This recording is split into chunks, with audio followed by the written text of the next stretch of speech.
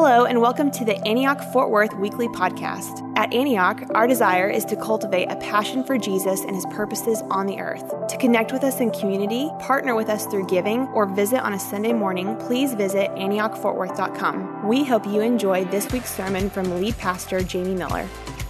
Man, it is so good to see you guys here live and to have everyone worshiping with us online as well.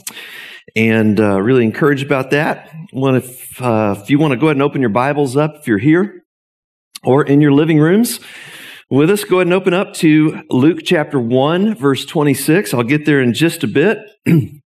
But today is the fourth Sunday of Advent. And man, it's been encouraging, really encouraging this Christmas time. We've needed this re-up with Jesus, pressing into him and him coming into the world and pressing into us. We've needed that. And one of the things I felt like that we were supposed to do today, I was going to go a few different directions, but I don't know what it even says on the app. But the title I'm going with is Living into God's Story. And we're going to be talking about love and faithfulness and the way God loves us. But we are a story people. Just straight up, man. We love stories. And we really, whether we know it or not, we orient life to stories. In fact, our values flow from the stories that we see ourselves a part of. We're going to order our time and money according to the story that we connect with. And so it's really important that we not just float, but that we tell the story of God over and over. We will, if we don't speak to ourselves. I've got a friend who's got a little book that says, "You're crazy if you don't talk to yourself." And if we don't speak to ourselves the true story, we will be co-opted into some other story, sucked into some other story of whatever. It could be all kinds of craziness. And there's a lot of stories out there. And even I was reading a book this past week called The Stories We Tell Ourselves. And one of the points he was making is that TV and movies, there's a longing for this story that I'm going to be talking about today. And a lot of the stories that we really like are echoes of God's story of love for us, And so Advent, then, is the great story of God coming to us to fulfill his promise to return and to rescue and to redeem and to restore and to renew. It's all of that, right? It's just a good story. And so the stories we tell ourselves are shaping us right now. That's what's happening. We're being shaped by our stories all the time. Sometimes it's a true story, and sometimes the story isn't true. And that's where we have to just check our hearts. And am I believing the truth? Am I believing a lie and renounce the lies and embrace the truth? That's a lot of what we do in our inner heart kind of ministry in listening prayer. And so what happens in our stories is, like Adam and Eve, we find ourselves at a crossroads, and it's the choice that we face over and over again is the choice to choose God and his way or our own way, the tree of the knowledge of good and evil, where we're in charge. And I know all around this room and online with us right now that we know what it is to feel the pain, the sting of choosing our own way and going, doggone it, man, I need God to help me live as a real human being the way God intended. And so, and then life itself is just a series of all of these choices, standing at the crossroads again and again and again. So here's how I'm going to pull you in. Just think about the first job you had. First job you ever had. Maybe you haven't had it yet. We got young guys in the room too. But the first job you ever had. Now, did it go well? Did you always make the right choices? Did you mess up any along the way? Did you learn anything from those opportunities that you had? I was probably employed too soon. Actually, I was making money as a 12-year-old kid mowing yards, had too much money and got in trouble.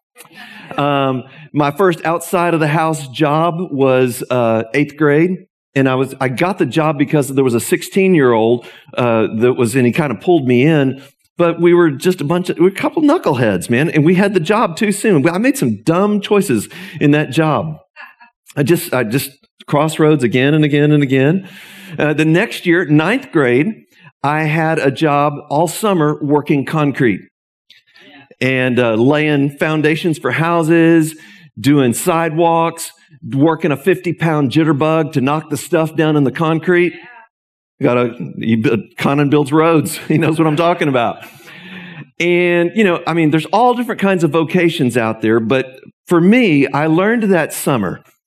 I was like, Dad and Mom, I went home one day. I said, Dad and Mom, I've decided I'm going to go to college.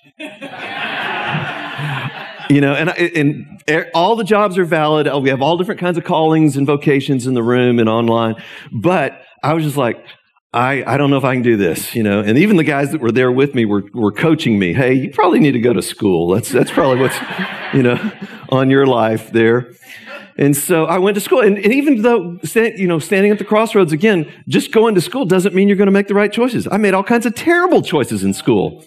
But, then one time my freshman year, here's another crossroads moment. Some of you guys may not know this story, but when I was a freshman at North Texas, I was playing guitar in clubs, the restaurants and stuff, and that's making money on the side. And I had an opportunity to do a tryout at Lipscomb University in Nashville. They had a promotional group called Windsong.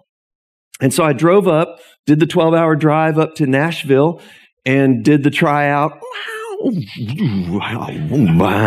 It actually wasn't like that. It was more poppy, kind of. And so I did the tryout, and they made the offer, full ride scholarship there in Nashville to Lipscomb University. But that was a cross in the roads for me because I was already participating in another story where I was in love with this girl right here.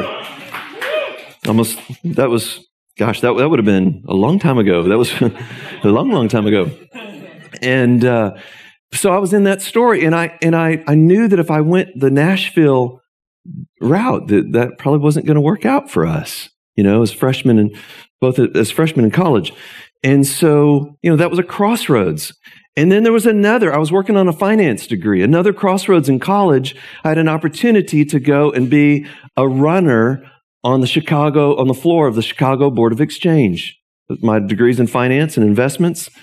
And that whole lifestyle, though, is very anxiety, stressful, and all of the coping mechanisms that go with that kind of lifestyle. And I was, by God's grace, I made a choice for me it was not to do that, not to go to Chicago. And I still got into all kinds of problems and trouble and stuff, and ultimately met Jesus in such a life-giving, powerful way. And it reordered life for me. It was a crossroads yet again. And I knew that from that point on, I wanted to be a follower of Jesus Christ. I wanted to walk with Him, and I wanted to live for Him. And we all have stories. We all have these stories. You can tell these stories and I didn't know that about you, or I didn't know that. And that encourages me. We all have these stories. And it's stories where our lives intersect with others, where they intersect with God, and their tales of victory and success, and their tales of failure, and I blew it, and tears, and pain, and sadness, and broken relationships, and healed relationships, and forgiveness. And this is the stuff of life, right? And it's the stuff of the kingdom of God. And here we go. Advent, then, the main thing, putting it in one sentence today, is that Advent is an invitation to remember God's story. To remember God's story and to practice God's story in our daily lives. So we want to remember this story. We want to so remember God's story that we actually practice it. We're not just living our lives, the American dream or whatever, and salting a little bit of Jesus along the way. We're actually going to reorient life itself to Jesus Christ, to God's story. Again, get a good look at me. I am being changed. I'm being changed. I'm being conformed to the image of Christ. And I don't look like I used to look. Got these bags here. And I'm just kidding. I want to look like Jesus. I want to be conformed to the image of Christ. So let's open our Bibles up. First piece here is to remember the story. Our salvation, what God's doing for us, does not just happen in a vacuum. Jesus doesn't just come for your personal salvation. There's so much more going on in this story than just you going to heaven one day. It's a huge, wonderful story. The train's been moving for thousands of years, and we've hopped onto a moving train that is for God's glory and the way He is redeeming not just us personally, but the entire cosmos, the entire creation, the entire world. So let's read how you just kind of jump into the story here in Luke 1 as the angel Gabriel comes to Mary. Be looking for where's the story in this? What's the story connect? And then we're going to read about Zechariah and be looking. What are the story connects to the ancient past, this ancient story? So here we go. This is Luke chapter 1, verse 26. Yeah, and let's stand up. This is going to be maybe a 2 or 3 minute stand up here to read both of these passages for the reading of God's word. If you would, even honor the Lord standing up at home or where you're at as well. In the 6th month of Elizabeth's pregnancy, God sent the angel Gabriel to Nazareth, to a town in Galilee, to a virgin pledged to be married to a man named Joseph, a descendant of David. The virgin's name was Mary. The angel went to her and said, "Greetings, you who are highly favored. The Lord is with you." Mary was greatly troubled at his words and wondered what kind of greeting this might be. And the angel said to her, "Do not be afraid, Mary. You have found favor with God. You will conceive and give birth to a son, and you are to call him Jesus. He will be great and will be called the Son of the Most High. The Lord God will give him the throne of his father David, and he will reign over Jacob's descendants forever. His kingdom will never end." "How will this be?" Mary asked, "since I'm a virgin?" The angel answered, "The Holy Spirit will come on you, and the power of the Most High will overshadow you. So the Holy One to be born will be called the Son of God. Even Elizabeth, your relative, is going to have a child in her old age, and she who was said to be unable to conceive is in her 6th month, for no word from God will ever fail." "I am the Lord's servant," Mary answered. "May your word to me be fulfilled." And the angel left her. So all kinds of allusions to the story there, especially the king stuff. We'll come back to it. Now down to Zechariah's song. So Mary, she's like, woo, sings a song, "My soul glorifies the Lord." And then John the Baptist is born. And then Zechariah, who had been mute, is now able to speak. And this is the first thing that he says. He prophesies. Chapter 1, verse 67. His father Zechariah was filled with the Holy Spirit and prophesied, "Praise be to the Lord, the God of Israel, because he's come to his people and redeemed them. He has raised up a horn of salvation for us in the house of his servant David." And he said this, as he said through his holy prophets of long ago, "Salvation from our enemies and from the hand of all who hate us, to show mercy to our ancestors and to remember his holy covenant, the oath he swore to his father Abraham, to rescue us from the hand of our enemies and to enable us to serve him without fear in holiness and righteousness before him all our days. And you, my child, will be called a prophet of the Most High, for you will go on before the Lord to prepare the way for him, to give his people the knowledge of salvation through the forgiveness of their sins, because of the tender mercy of our God, by which the rising sun will come to us from heaven, to shine on those living in darkness, in the shadow of death, and to guide our feet into the path of peace." This is the word of the Lord, and we say, thanks be to God. You guys have a seat. Amen. All kinds of beautiful, wonderful allusions to the ancient story just packed in there. Those very last words that Zechariah prophesied are actually a prophetic word that flows right out of Malachi chapter 4, verse 2. The sun will rise from heaven, the sun of righteousness, and healing will be in the beams of the sun's rays. Isn't that great? That's the way the Old Testament ends. It's with a prophecy about the coming of the Son of God, who is the Son, not just the Son, S-U-N, but the Son, S-O-N, of righteousness and healing is in the beams of his rays as he shines on us. And so it's this ancient story with covenants and promises and all the drama of broken humanity. All through this story, that's what's going on. And we understand Israel's story when we look through the lens of Jesus Christ. Jesus is the lens that helps us to understand all of this crazy, wonderful, wild story about God creating us in love. And I'm just going to pause right there because everybody needs to hear that. Everybody needs to hear that, well, first of all, we were created in love.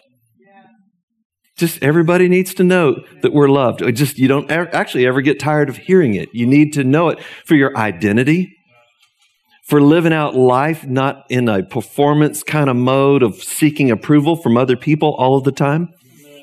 It's really true. I heard a story yesterday. I'm listening to a book called Tempered Resilience, and it was about there's a nun who's like a triathlon monster, and she's called the Iron Nun. She holds all these records. She's 82 or 85 now, just broke another record. Like, triathlons are long and arduous affairs. That's like 120 miles of bike riding, 2.5 miles of swimming, and a marathon. You know, nun lady. And basically, she was speaking at some triathlon somewhere at a breakfast on the day before, and she told them and said, first of all, you need to know that you were conceived in love by God. And we need to hear that, and whether we're running a race physically or running the race of life, we need to hear that word. So God conceived us in love. And even though there was a fall in the garden, God keeps coming to us with these promises. He comes to this pagan guy named Abram, and he calls him out of Babylon and into the promised land, which becomes important in the story later, right?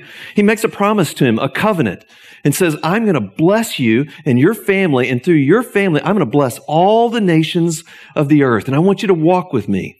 I want you to walk in covenant with me. Now, Abraham's family breaks that covenant. It's a bummer, but they break that covenant. God comes again to Israel, and he makes a covenant promise to them. So I want to bless you guys. I'm going to give you these laws, and I'm going to set you apart, and you're going to be my people, and I'm going to be your God. And the people are like, we'll do it. And they don't. They blow it.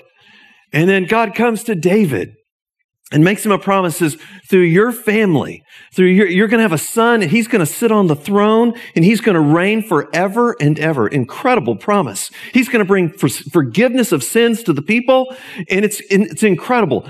But David and the kings that followed him, they break the promise. We break our side of the promise. But here's the good news. God is faithful even when we're unfaithful. God is faithful to his promises even when we're unfaithful. And you can't get it together enough, and you can't blow it enough for God not to love you and to fulfill his promise to you. It's incredibly good news. So sin, idolatry happens, all that stuff happens in the story, and the people are sent into exile.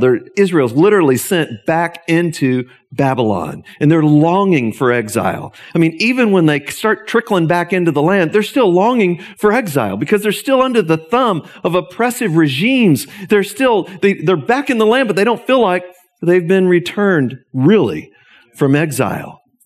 And so the story goes on. God fulfills the promise. I mean, even when Adam and Eve blow it right there in the garden, the very first thing God says to them is, I'm going to redeem you.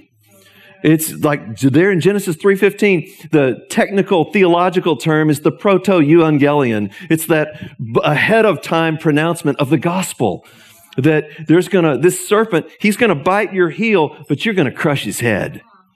And that's what Jesus does in the cross. So it's powerful.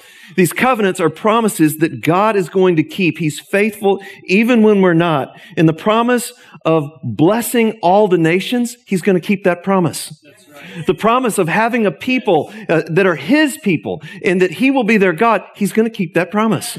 And the promise of having a king on the throne who brings forgiveness of sin and rules and reigns forever and ever, he's going to keep that promise. That's what God's going to do. It's a beautiful, wonderful, and Jesus is the key to understanding this whole thing. Jesus becomes the overlap between God and humanity, between God's promises and even man's inability to fulfill our side of the covenant. Jesus comes and says, yes, God. Jesus comes and takes the judgment. Jesus comes and fulfills the promise. Jesus comes and does what we could never do, does what Israel couldn't do, does what humanity couldn't do. Jesus does it. He is the overlap between heaven and earth, between God and humanity. That's who Jesus is. It's beautiful. So it starts taking shape in him. God's self-sacrificing, other-centered, agape, giving, cross-like looking love takes shape in the person of Jesus Christ. It takes shape, the relationship between God and humanity, between the healing that we so desperately need, the wholeness, the forgiveness that we need, the return from exile, out of wandering in the wilderness and into the promised land. This is all a part of the story that we are a part of, grafted in as Gentiles into this awesome story of Israel because of Jesus Christ. Because of Jesus Christ. And so Jesus comes on the scene there in Matthew 26 on the night before he dies on the cross, and he eats the Passover with his disciples and says, now, this cup that we're drinking is the cup of the new covenant in my blood. And when you drink this cup, from now on, we've remembered the Passover one way, but from now on, remember me. It's just amazing. And when you break this bread, remember that my body was broken for you. When you drink this cup, remember that my blood was shed for you, for forgiveness of sins and healing and wholeness. He comes and he gives us not a book, as important as this book is, he gives us a meal and says, eat this meal and remember me. Yeah, it's really powerful. What Israel couldn't do because of sin and brokenness, Jesus does as the true light for the Gentiles. He fulfills all those promises that were made. He fulfills the promise to be a light for the Gentiles, for the nations, and to keep the law and to fulfill the prophets and to be the Son who reigns on the throne of David forever and ever. And now we are called to live our lives in connection to that story. Isn't that great? To remember the story of God. Oh, there's so much more you can say. There's so many other ways and things and aspects and things to bring out. But I'm just giving us an overview. There's a story there that we are to remember. And it's important that we remember. In fact, when the Bible was written, the first two places, you may not know this, but the first two times it's talked about why it was written is Exodus 17, to write this down because, and Exodus 24, write this down because. In both of those instances, one is after the Israelites have defeated the Amalekites. And remember the battle where Aaron holds up Moses' arms and Hur holds up Moses' arms. And while his arms are up, they win the battle. When they're down, they lose. And so they had to come up. His arms are getting tired. So they hold up his arms for the battle. And so then God tells Moses, write this down so that the people will remember that I rescued them and that I redeemed them. And then in Exodus 24, they have the covenant there, and they write in the book of the covenant these things, these laws, so that the people will remember. They kill some bulls, and Moses gets some hyssop, dips it in the blood, and then sprinkles it on the people. It's just a bizarre scene, but it's got deep meaning that one day we're going to be covered by the blood of the Lamb and be redeemed.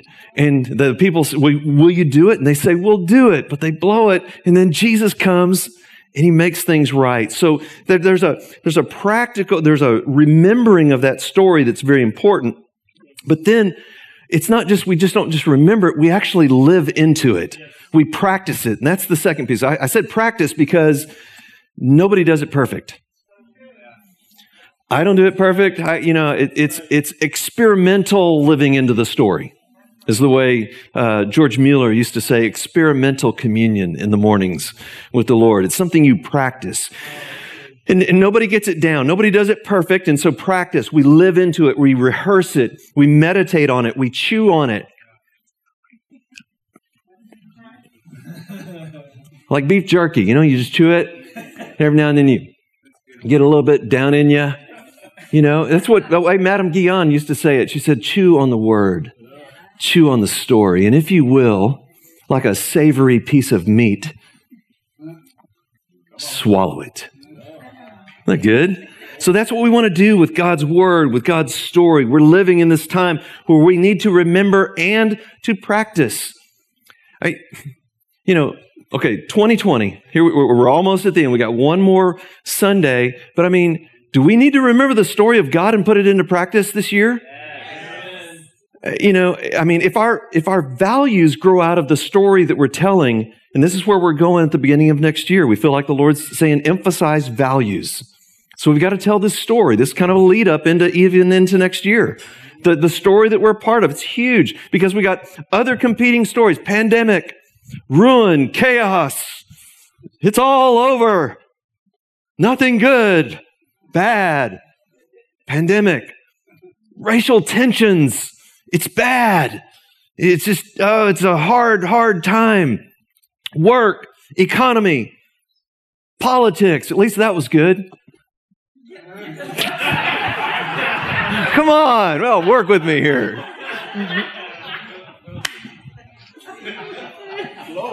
Thank you. Everyone's like, oh, it's a joke.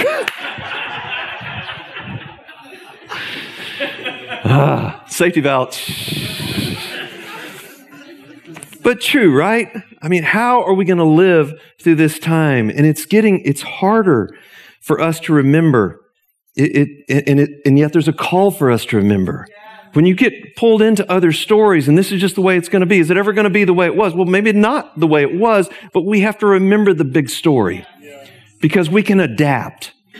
And we can go through all kinds of trials and hard things when we know the story that we're a part of.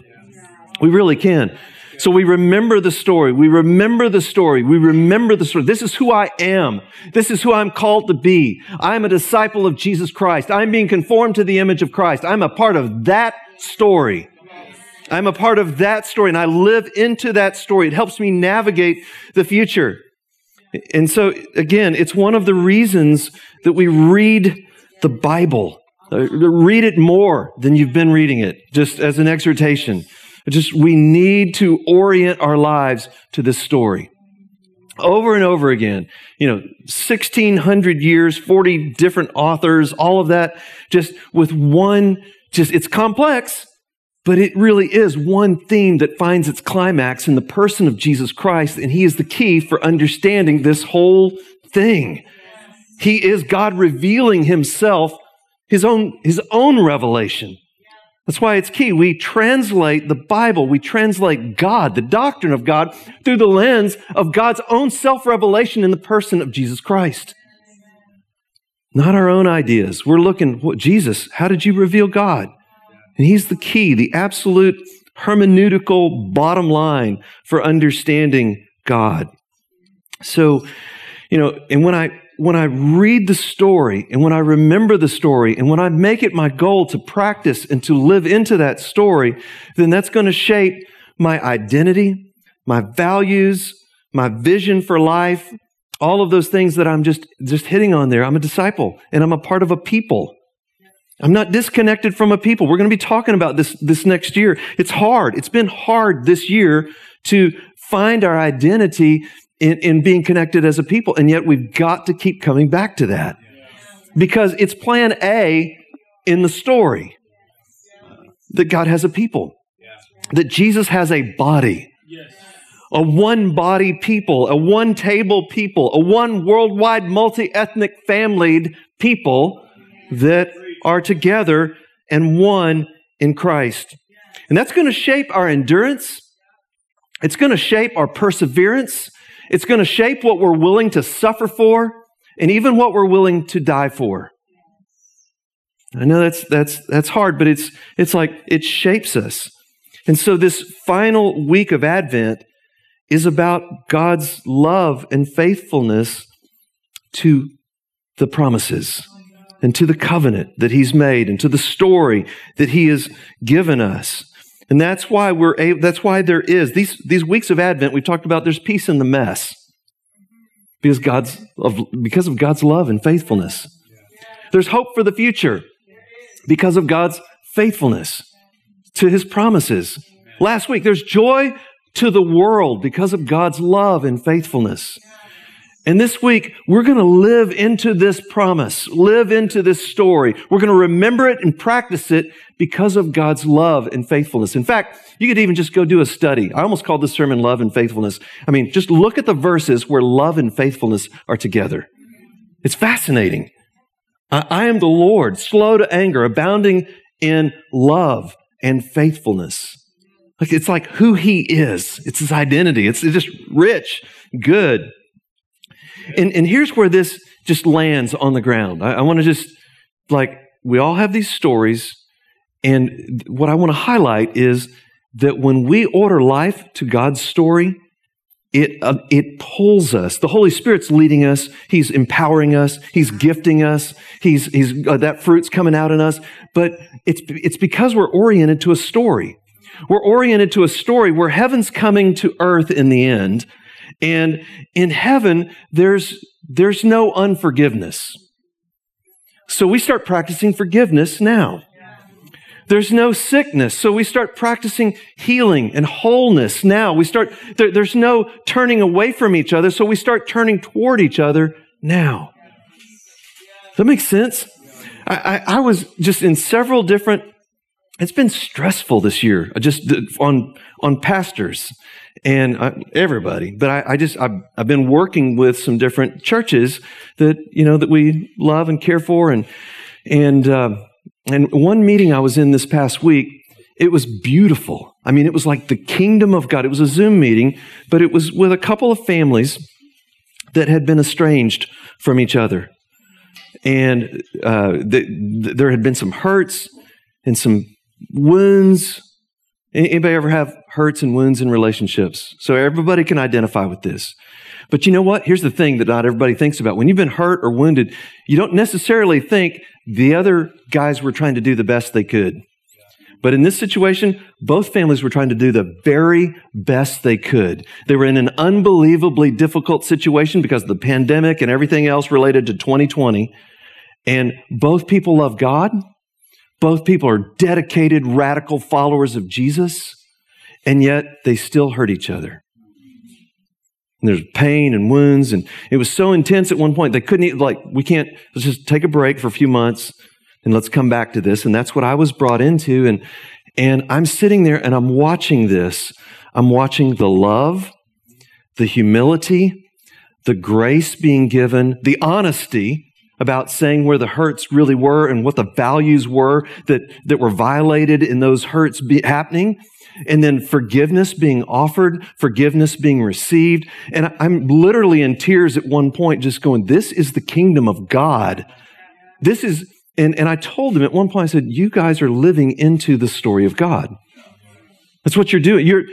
They're not going through the suffering of that meeting. People don't do that stuff. They just write each other off. And they think the worst. But again, you guys, everybody's probably trying to do the best they can do. Even when you totally think they were just trying to stab a knife in my neck. They probably weren't.